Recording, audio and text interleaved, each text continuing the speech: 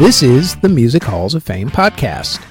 This week, we honor the year in music for 1995, along with a member of the Rock and Roll Hall of Fame class of 1995. We also look at the case for putting Ted Nugent into the Rock and Roll Hall of Fame.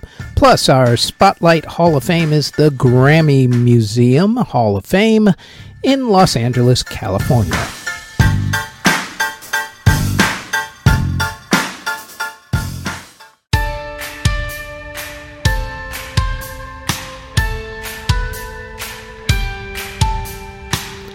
Before we get going with the podcast, like everyone tells you, please like, subscribe, and hit the notification bell so you'll know when these podcast episodes drop, which is usually every Thursday. Now, on to this week's episode.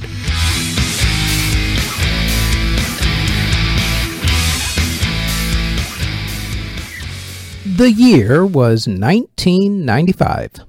In music for the year, the Beatles' anthology TV documentary aired, along with the premiere of their first song in over 20 years called Free as a Bird.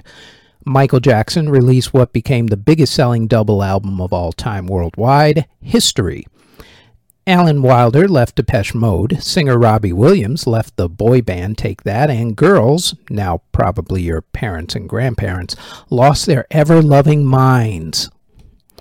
Alanis Morissette's Jagged Little Pill was the biggest-selling album of 1995.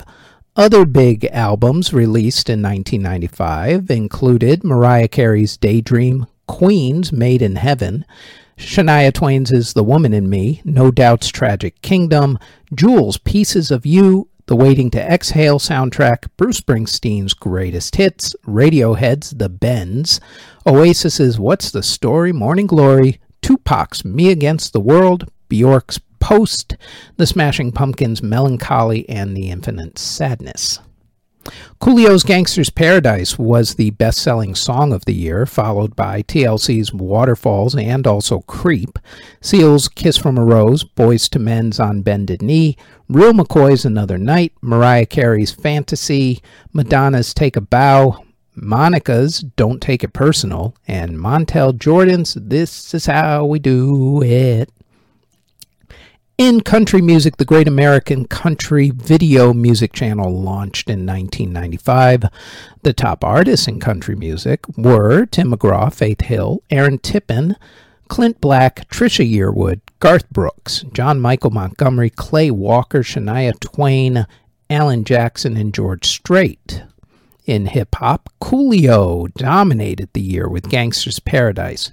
Notorious B.I.G. had the songs One More Chance and Big Papa. LL Cool J had Hey Lover. Loonies had I Got Five on It. Tupac had Dear Mama. Dr. Dre had Keep the Heads Ringin' with Ice Cube. Method Man and Redman had How High. Junior Mafia had Players Anthem. And Da Brat had Give It To Ya. In dance music, the usual batch of pop dance and R&B crossover artists made the dance charts with TLC, Madonna, and Michael Jackson. Hip-hop was also huge on the dance charts that year with Notorious B.I.G., Funkmaster Flex, Junior Mafia, Naughty by Nature, and Method Man. However, there were some more quote-unquote legit dance artists on the charts, though it was mainly Eurodance artists like London Beat, 20 Fingers, 2 Unlimited, Black Box, Corona, Real McCoy, M People, Jamiroquai, Crystal Waters, Living Joy, and La Bouche. Music Magazine started in 1995. The Chemical Brothers debuted with their album Exit Planet Dust. Classic tracks from that year included Underworld's Born Slippy, The Bucketheads' The Bomb, These Thoughts Fall Into My Mind, and Todd Terry's 1995 remix of Everything But the Girls' 1994 ballad, Missing, which catapulted up both the dance and pop charts that year. In Latin music, the year was sadly about the loss of Tejano superstar, I should say, Selena, who had 6 of the top 10 Latin albums after her murder and 4 of the top 10 singles when she was actually murdered by her own fan club manager. Other Latin artists who had big albums and singles that year included the Gypsy Kings, Luis Miguel, Gloria Estefan, Bronco, Marco Antonio Solis, and Los Buques, Pedro Fernandez, and La Llana. In theater, Victor Victoria opened on Broadway. There were Broadway revivals of Hello, Dolly and How to Succeed in Business Without Really Trying, while the musical Dracula opened in Prague. Musical films in 1995 included the animated Arabian Night and Pocahontas, along with Bye Bye Birdie, Empire Records, and The Show. Groups that formed in 1995 included the Black Eyed Peas, the Bacon Brothers, Buck Cherry, Capone and Noriega, Damage, Fountains of Wayne, Hooverphonic, Godsmack, Stained, Kevin Eubanks and the Tonight Show Band, Evanescence, Groove Theory, Keen, LFO, Lifehouse, NSYNC, Propellerheads, Morcheeba, and Tegan and Sara. Groups that either broke up until their inevitable reunions, of course, or announced their hiatus included Oingo Boingo, Two in a Room, Aztec Camera, Black Sheep, General Public, Pink Floyd, Bronski Beat, the Jerry Garcia Band, The Cult, Accept, Skinny Puppy, Diggable Planets, Living Color, The Lynch Mob, Suicidal Tendencies, Sunny Day Real Estate, and the Soup Dragons. Bands that got back together in 1995 included Journey, The Misfits, and Bruce Springsteen and the E Street Band, who did a reunion tour in 1995 but officially got back together in 1999. Artists who were born in 1995 included singer and composer Poppy, V, and Jimin of BTS, Megan Thee Stallion, Doja Cat, Melanie Martinez, Taeyong and Yuta Nakamoto of NCT, Lil Uzi Vert, Dua Lipa, Giveon, Ross Lynch of R5, Post Malone, Queen Naija, Troye Sivan, Jisoo Kim of Blackpink, A Boogie with the Hoodie, Michael Clifford of 5 Seconds of Summer, Kehlani, and rapper Joey Badass. Lead singer Shannon Hoon of the alternative band Blind Melon passed away from a drug overdose. The aforementioned Tejano superstar Selena was shot and killed by her fan club president. Grateful Dead lead singer Jerry Garcia passed away. And other musical artists who passed away included Melvin Franklin of The Temptations, Rory Gallagher, rapper Eazy-E of NWA, who passed away from AIDS, Bobby DeBarge of Switch, Ronnie White of The Miracles, Dwayne Gottell of Skinny Puppy, Sterling Morrison of the Velvet Underground, jazz trumpet player Don Cherry, Jerry Daniels of the Ink Spots, Matthew Ashman of Adam and the Ants, and also of the group Bow Wow Wow, entertainer Dean Martin, Motown artist Junior Walker, Jimmy McShane of Baltimora, Roland Wolf of Nick Cave and the Bad Seeds, singer and actor Burl Ives, dancer and singer Ginger Rogers, singer Teresa Teng, singer Charlie Rich, singer Phyllis Hyman, singer Lola Flores, jazz drummer Art Taylor, David Cole of CNC Music Factory and also Clavillis and Cole, blues singer Ted Hawkins, Bob Stinson of The Replacements, disc jockey Wolfman Jack, singer Alan McCarthy of Men Without Hats, Darren Robinson, a.k.a. the Human Beatbox from the Fat Boys, Yardbirds manager Peter Grant, and singer Nike Ardilla.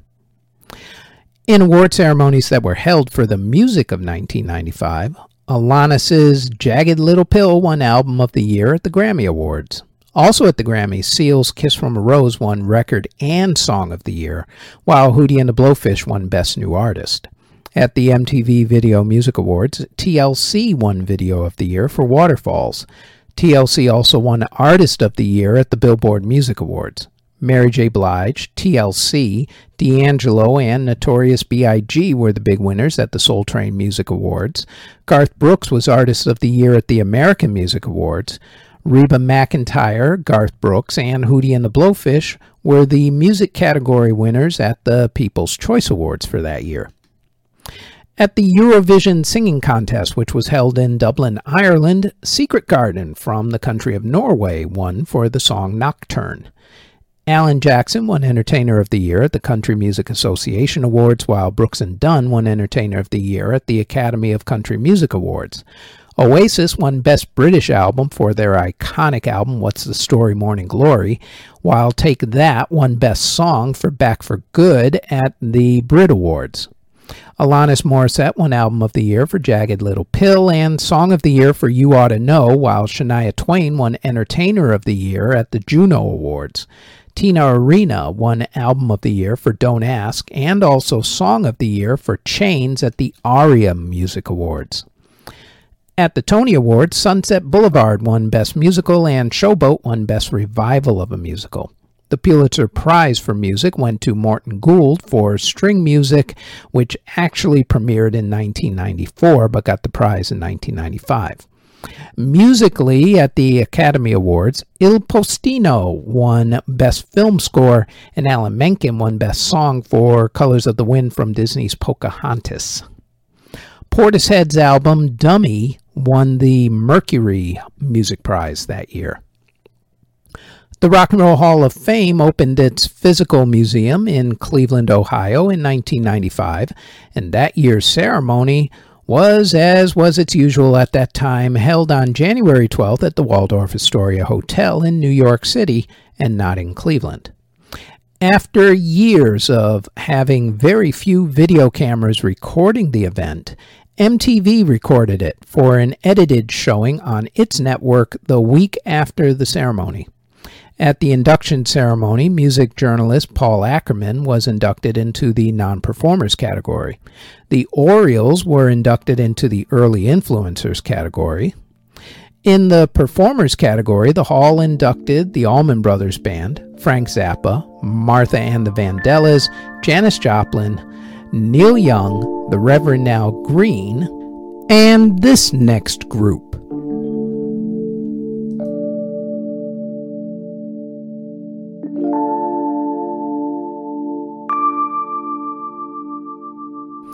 In 1968, the Yardbirds were on their last legs. The group played what they thought was their last gig in July of that year, but then they realized that they still had a few concerts that they were contractually obligated to play in Sweden, Switzerland, Denmark, and the Netherlands. Half of the band was already on to other projects, so they authorized the remaining members to get new members, but to use the name the Yardbirds when performing. Guitarist Jimmy Page and bassist Chris Dreja went looking for a lead singer and found one in Terry Reid. He said no, though, and said to try a guy by the name of Robert Plant. Plant said yes, and since the group still needed a drummer, Plant brought in his friend John Bonham on board, and then Dreja decided to quit to become a photographer. Another Pete Best Award winner for leaving a band before it became popular. Dreja would pop up later in the band story in a not-so-good way, though. Bassist John Paul Jones came to them and asked to join up, so with that lineup at hand, they went off and did the final gigs as the new Yardbirds. Once they were done playing their original gigs, they decided to keep going as a group and record an album together. They recorded and mixed the album at Olympic Studios in London, England in October of 1968. The reason why it didn't take them too long to record, according to Page, was that most of the songs had already been tested and rehearsed during the tour of Scandinavia. Page covered the cost of the studio, which may be yet another reason why it only took 36 hours of studio time to record, because time is money, and when it's your money, you are moving at lightning fast speed. Then, with the album in hand, they went shopping for a record deal. They had the upper hand in negotiations and knew it. They had already recorded the album themselves, so in effect, they owned it. They negotiated a sweetheart of a deal with Atlantic Records, which gave them copyright control and also control over every aspect of the publicity. Very, very smart businessmen these guys were. They released the album on January 12, 1969 to not-so-good reviews, much like most albums that become classics. Also, like most classics, it didn't matter what the critics said about the album to the public. The public loved it. It became a huge hit. The critics would eventually come around. In fact, Rolling Stone magazine, who originally hated the album, eventually made it their 29th greatest album of all time. There was just one itsy-bitsy little problem. The band's name. They were going to go out on tour with the name The New Yardbirds, but received a cease and desist order from another member, Chris Dreja. Told you he'd be back. The band would get their new name, according to whichever legend you want to go with, from either Bob Dylan or the members of The Who or whoever at that time, who said that the band would go over, quote, like a Led Zeppelin. Well, that was wrong. The album would go on to sell over 10 million copies and go top 10 in 5 countries, including America. The album that had the now classic hits Good Times, Bad Times, Babe, I'm Gonna Leave You, Dazed and Confused, I Can't Quit You, Baby, and Communication Breakdown was called Led Zeppelin 1. Led Zeppelin 2 was heavier and, according to the band, was when the group really started playing well. The mastermind behind the album this time was, as was the last time, Jimmy Page. He made sure that everything stayed on track. The album was written and recorded while the band was on tour between April and August of 1969. Robert Plant, in retrospect, wasn't too thrilled with that due to some of the recording studios that they were forced to record in while on tour. The album was released on October 22nd of that year. The only officially released song from the album was the first song, Whole Lotta Love. That song, either its wailing guitar, thumping bass, Robert Plant's demanding vocals, all backed up by John Bonham's masterful drumming, set the tone for the rest of the album. The one problem with the song concerned the lyrics. Some of them were actually lifted from blues great Willie Dixon's song, I Need Love. The group was sued and had to settle out of court on that one. Even though Whole Lotta Love was the only released single, other songs from the album have made the lexicon of classic radio streaming services. The Lemon Song, Ramble On, and Moby Dick all get regular rotation on the radio stations these days. And as far as the album went chart-wise, it did pretty well. Led Zeppelin 2 went top 10 in 11 countries and number 1 in 7 of them, including, of course, the United States. When Led Zeppelin 3 came out, it performed okay, but the critics again were at best lukewarm to the album, much like Led Zeppelin's 1 and 2. So for the fourth album, the group decided to not even call it Led Zeppelin 4. They simply put 4 symbols on the album cover. The guys decided to not do any more touring for at least a little while and to concentrate on recording. They went to the English countryside to a place called Headley Garage. They also took a mobile recording studio with them and got down to business with Jimmy Page back at the helm. The mobile recording studio was good for capturing ideas while they jammed together. Plus, there was no pub near the country studio, so they didn't have their usual distractions. The album had their customary 2 officially released singles. As with every Led Zeppelin album, all of the songs became hits. Black Dog was named after a black dog that used to hang around the studio and was the first single released. Rock and Roll was also released as a single and came out as one of those jam sessions that they had. The Battle of Evermore was based on the Scottish Independence Wars. Stairway to Heaven is also known as the DJ bathroom break song because of its length. It's also part of a lawsuit that was filed by another group named Spirit, who claimed that the beginning of the song was stolen from them. Misty Mountain Hop is about cops, student protesters, and drug possession, and the title is based on J.R.R. Tolkien. Four Sticks is based on a drum pattern that John Bonham did. Going to California is about California earthquakes. And When the Levee Breaks was actually recorded first in 1929, obviously not by them. When Led Zeppelin 4 was released on November 8, 1971, it had already been delayed. The album, which was supposed to come out in April, went straight to number 1 in America and top 10 in 8 other countries. It sold over 16 million certified copies in America, making it one of the biggest selling albums of all time in America. In total, Led Zeppelin released 8 studio albums and 4 live albums until they disbanded after the sudden death of John Bonham from alcohol intoxication in 1980. They have gotten back together on occasions, though, usually with John Bonham's son, Jason Bonham, on drums. Jason, for the record, had his own band called Bonham, who put out 2 albums and 3 hit songs between 1989 to 1992, including their biggest hit, Wait For You. Led Zeppelin got together with Phil Collins on drums to play at Live Aid in 1985. However, the band thought that the performance was so bad that if you did not catch the performance live or on MTV when it was first broadcasted, you're never gonna see it, at least not while these guys are alive. The band stopped it from being put on the official Live Aid DVD, and there weren't cell phones back in the day to capture any concert footage, so you're kind of fresh out of luck on seeing it unless somebody managed to get a bootleg at some point, which there probably is somewhere, I'm sure. It's the internet. Have fun looking. Page and Plant, by the way, have gone on to do other things, with Plant having a great solo career, including winning Album of the Year in 2007 with Alison Krauss for the album Raising Sand.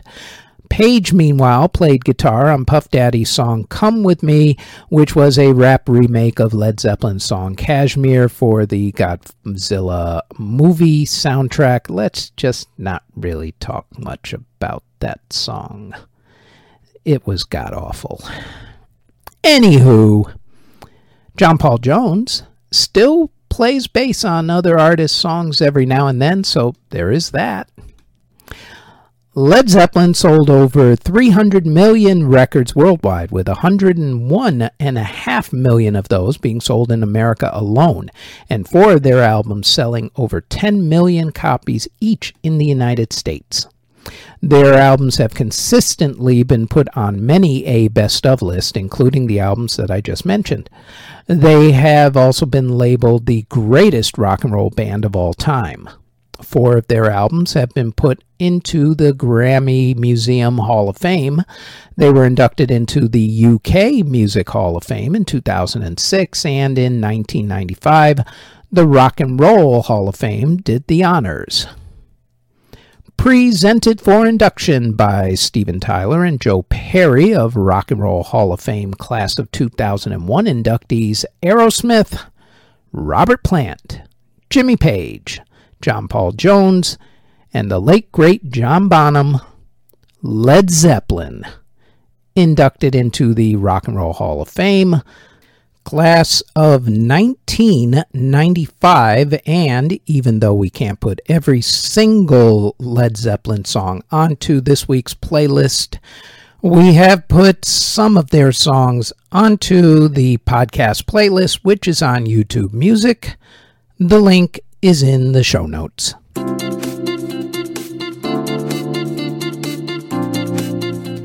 Before we go any further, we'd like to tell you about our other podcast, the Music History Today podcast, where we go over the events, music releases, births, and passings for that day in music history. The Music History Today podcast drops each and every day, including on the weekends, on this channel, the Music History Today Network, and also on our Music History Today Network YouTube page. Now, back to the Music Halls of Fame podcast.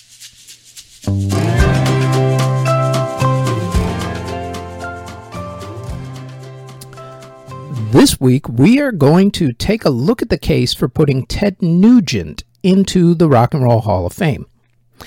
A few years ago, Ted gave an interview where he said that, much like Motley Crue, he was never going to get into the Hall. In Motley Crue's case, they've been told that it was because of their behavior concerning women back in the 1980s. In Ted's case, he says that it's because of his politics. Now, I'm not a guy who falls on either end of the whole woke, non-woke debate when it comes to musicians. I am a live and let live type of guy. You do you. I've also, over the years, have come to separate an artist as an artist from an artist as a human being. I have spoken about Ted's chances of being inducted a few years ago on an earlier version of this podcast, and now I am revisiting this subject, despite how I feel about this guy personally. Full disclosure, I personally think that this guy is not going to swear here. I will just simply say that he's not a nice guy. He is a racist, misogynistic, far-right extremist. Promised I wouldn't swear.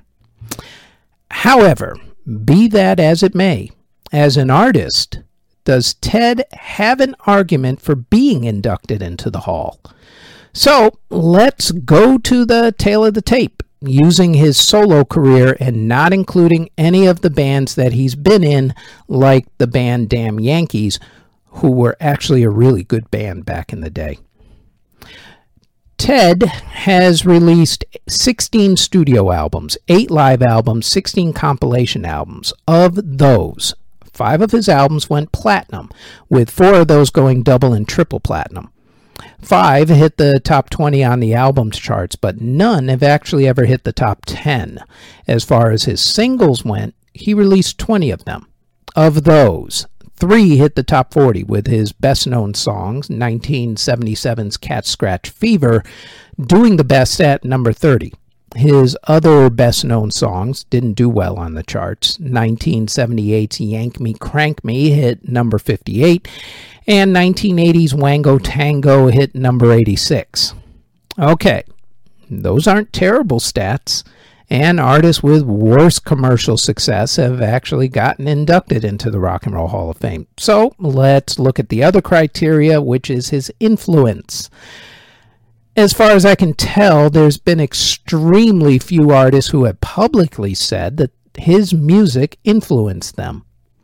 Where he can't be touched, though, is when he plays live, because I'll be honest, the dude can flat out own a crowd and puts on one of the best shows that I have ever seen. It is no wonder that his live albums are among those albums that have sold the double and triple platinum. So, with a decent resume, even taking his lack of influence into account, does Ted Nugent deserve to be inducted into the Rock and Roll Hall of Fame? Well, kinda, yeah.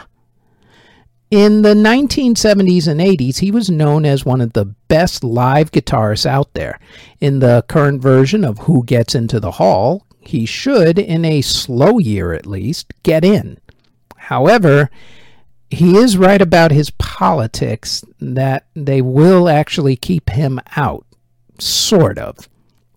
There is also this other little pesky problem that he never brings up when he rails against the Hall and his politics, which are his views and alleged involvement with underage girls back in the 1970s. Just Google the whole things. I'm not going to talk about all his problems with girls here, thankfully. There have also been other artists, though, who are in the Hall who also have these same rumors about them, and some of them not just rumors, some of them actual fact. However, Nugent's alleged behavior might be a reason why Ted has not actually been taken seriously for consideration, especially in this current climate. But with everything that I've said, I will say that I have completely changed my opinion from a few years ago about whether Ted Nugent deserves to get into the Rock and Roll Hall of Fame. See, when I first posed this question 3 years or so ago, I said absolutely not, no way, no how does this guy deserve to get in. Now, I actually say, yeah, he at least deserves consideration. However, he won't get in, both for the political reasons that he said, and probably more than likely for his alleged behavior in the 1970s. Besides, the dude really is a piece of Promise myself that I would not swear. However, if you would like to listen to Ted Nugent, because actually I kind of do like his music. Actually, I really like his music. But if you want to check him out, I have put his music in this week's podcast playlist, which is in the show notes.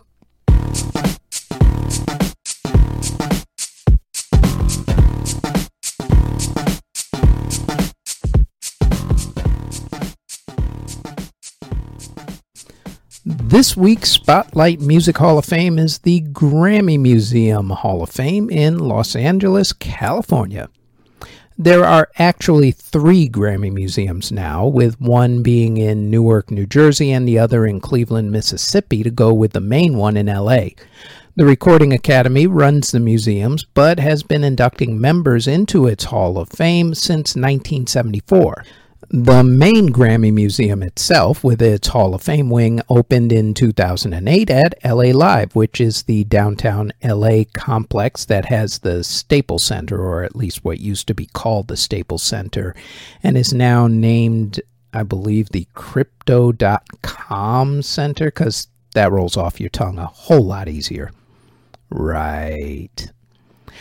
The museum has 4 floors, including a theater. And some of the past exhibits there have paid tribute to, among others, John Lennon, Roy Orbison, Latin singer Jenny Rivera, and the world of hip-hop. Plus, they have ticketed evening discussions with artists such as Debbie Gibson. Ticket prices are $18 for adults, $15 for seniors and military members with ID, $12 for college students with ID, and kids 5 through 17. Children 4 and under and museum members are free. Its normal hours are Monday, Wednesday, Thursday, Friday, and Sunday from 11 a.m. to 5 p.m., Saturday from 11 a.m. to 6 p.m., and closed on Tuesdays. However, due to the changing seasons, of course, and always the tourist stuff, check with the museum's website for updated hours and pricing, as things have shifted over the past year a few times. GrammyMuseum.org is its website, and as always, we will throw that link to the website in the show notes. Trumpet player Miles Davis grew up in Illinois and received his first trumpet at the age of 9. Davis went to college at the Juilliard School, which was then known as the Institute of Musical Arts in New York City, but ended up dropping out because, as he put it, they concentrated on European music. He decided to play the club scene with his mentor and friend Charlie Parker, and it was with Charlie Parker who he developed and helped to develop the bebop style of jazz, recording what became the Birth of the Cool album. During this time, he received criticism from black musicians for having white musicians in his band, but Davis didn't care about color. He only cared about ability. Also during this time, he went off to Paris, where he played in clubs and had a romance with actress and singer Juliette Greco. When he got back from Paris, his style switched between bebop to hard bop.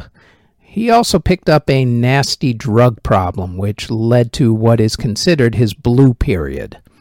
By 1955, he had gotten himself off of drugs. Numerous shifts in his music happened, and during the next 15 years, he put out what became classic jazz albums. He had Roundabout Midnight, Milestones, Kinda Blue, and 7 Steps to Heaven. Along the way, he's played with jazz greats such as John Coltrane, Herbie Hancock, Chick Corea, and Wayne Shorter. In 1969, Davis wanted to bring his music to a new generation who had grown up on Motown and James Brown. By that time, Davis had started experimenting with electronic music and wanted to take it to a whole other level. He recorded his next album over 3 days in August, from the 19th through the 21st, actually, at CBS Records Studio Building B in New York City. Aside from Miles, the main musicians included such jazz greats as Chick Corea, Dave Holland, Wayne Shorter, and Jack DeJohnette. Other musicians who appeared on the album included Joe Zawinul, John McLaughlin, the legendary Mr. Herbie Hancock, Larry Young, Lenny White, Don Alias, Juma Santos, Benny Maupin, and Tony Williams. A lot of the album was improvised, and the post-production was kind of interesting as well. A lot of the songs were shorter versions pieced together to make a longer song. Song lengths ranged anywhere from 4 minutes to 27 minutes. Also, there were multiple instruments playing different things at the same time. For instance, 2 bass players, one playing double bass and the other playing bass guitar. Davis also incorporated funk into these songs. Then, on March 30th, 1970, the double album was released. It became an influential album of 70s funk artists such as Sly Stone and George Clinton and Parliament Funkadelic. It also influenced Radiohead on their album OK Computer and spurred interest in jazz again in the mainstream, helping to create a new style of jazz called jazz fusion. The album that influenced a generation of artists and genres such as funk, dance, and R&B in the 1970s was Miles Davis's aptly titled Bitches Brew. Miles would also influence all genres of music with albums like On the Corner, Miles Smiles, and Kinda Blue, before passing away in 1991 at the age of 65.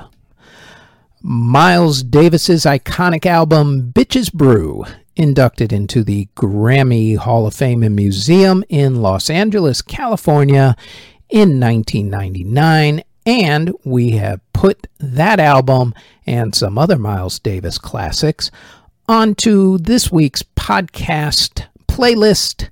The link, like I said before, is in the show notes.